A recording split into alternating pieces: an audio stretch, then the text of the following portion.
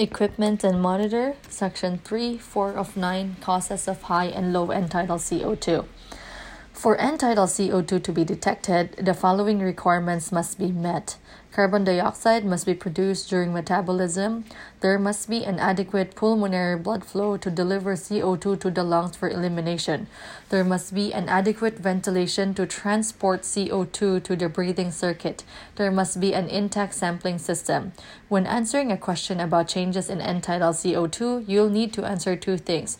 What is the cause? Causes can be divided into changes in CO2 production, impaired pulmonary perfusion, and/or impaired ventilation. Equipment malfunction can also affect end-tidal CO2. Does this affect the PaCO2 to EtCO2 gradient?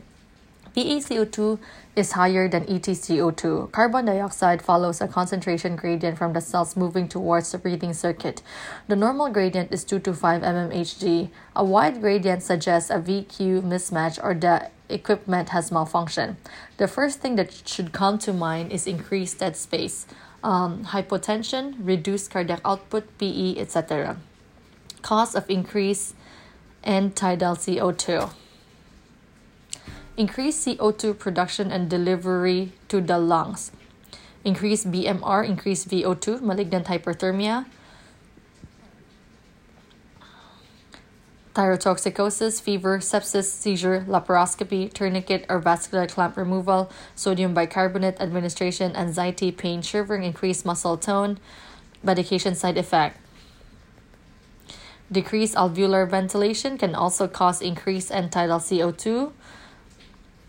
Hypoventilation, CNS depression, residual neuromuscular blockade, COPD, high spinal anesthesia, neuromuscular disease, metabolic alkalosis if spontaneous ventilation, medication side effect, and also equipment malfunction that can cause increased end-tidal CO2 such as rebreathing, CO2 absorbent exhaustion, unidirectional valve malfunction, leak in the breathing circuit, increased apparatus dead space. Okay?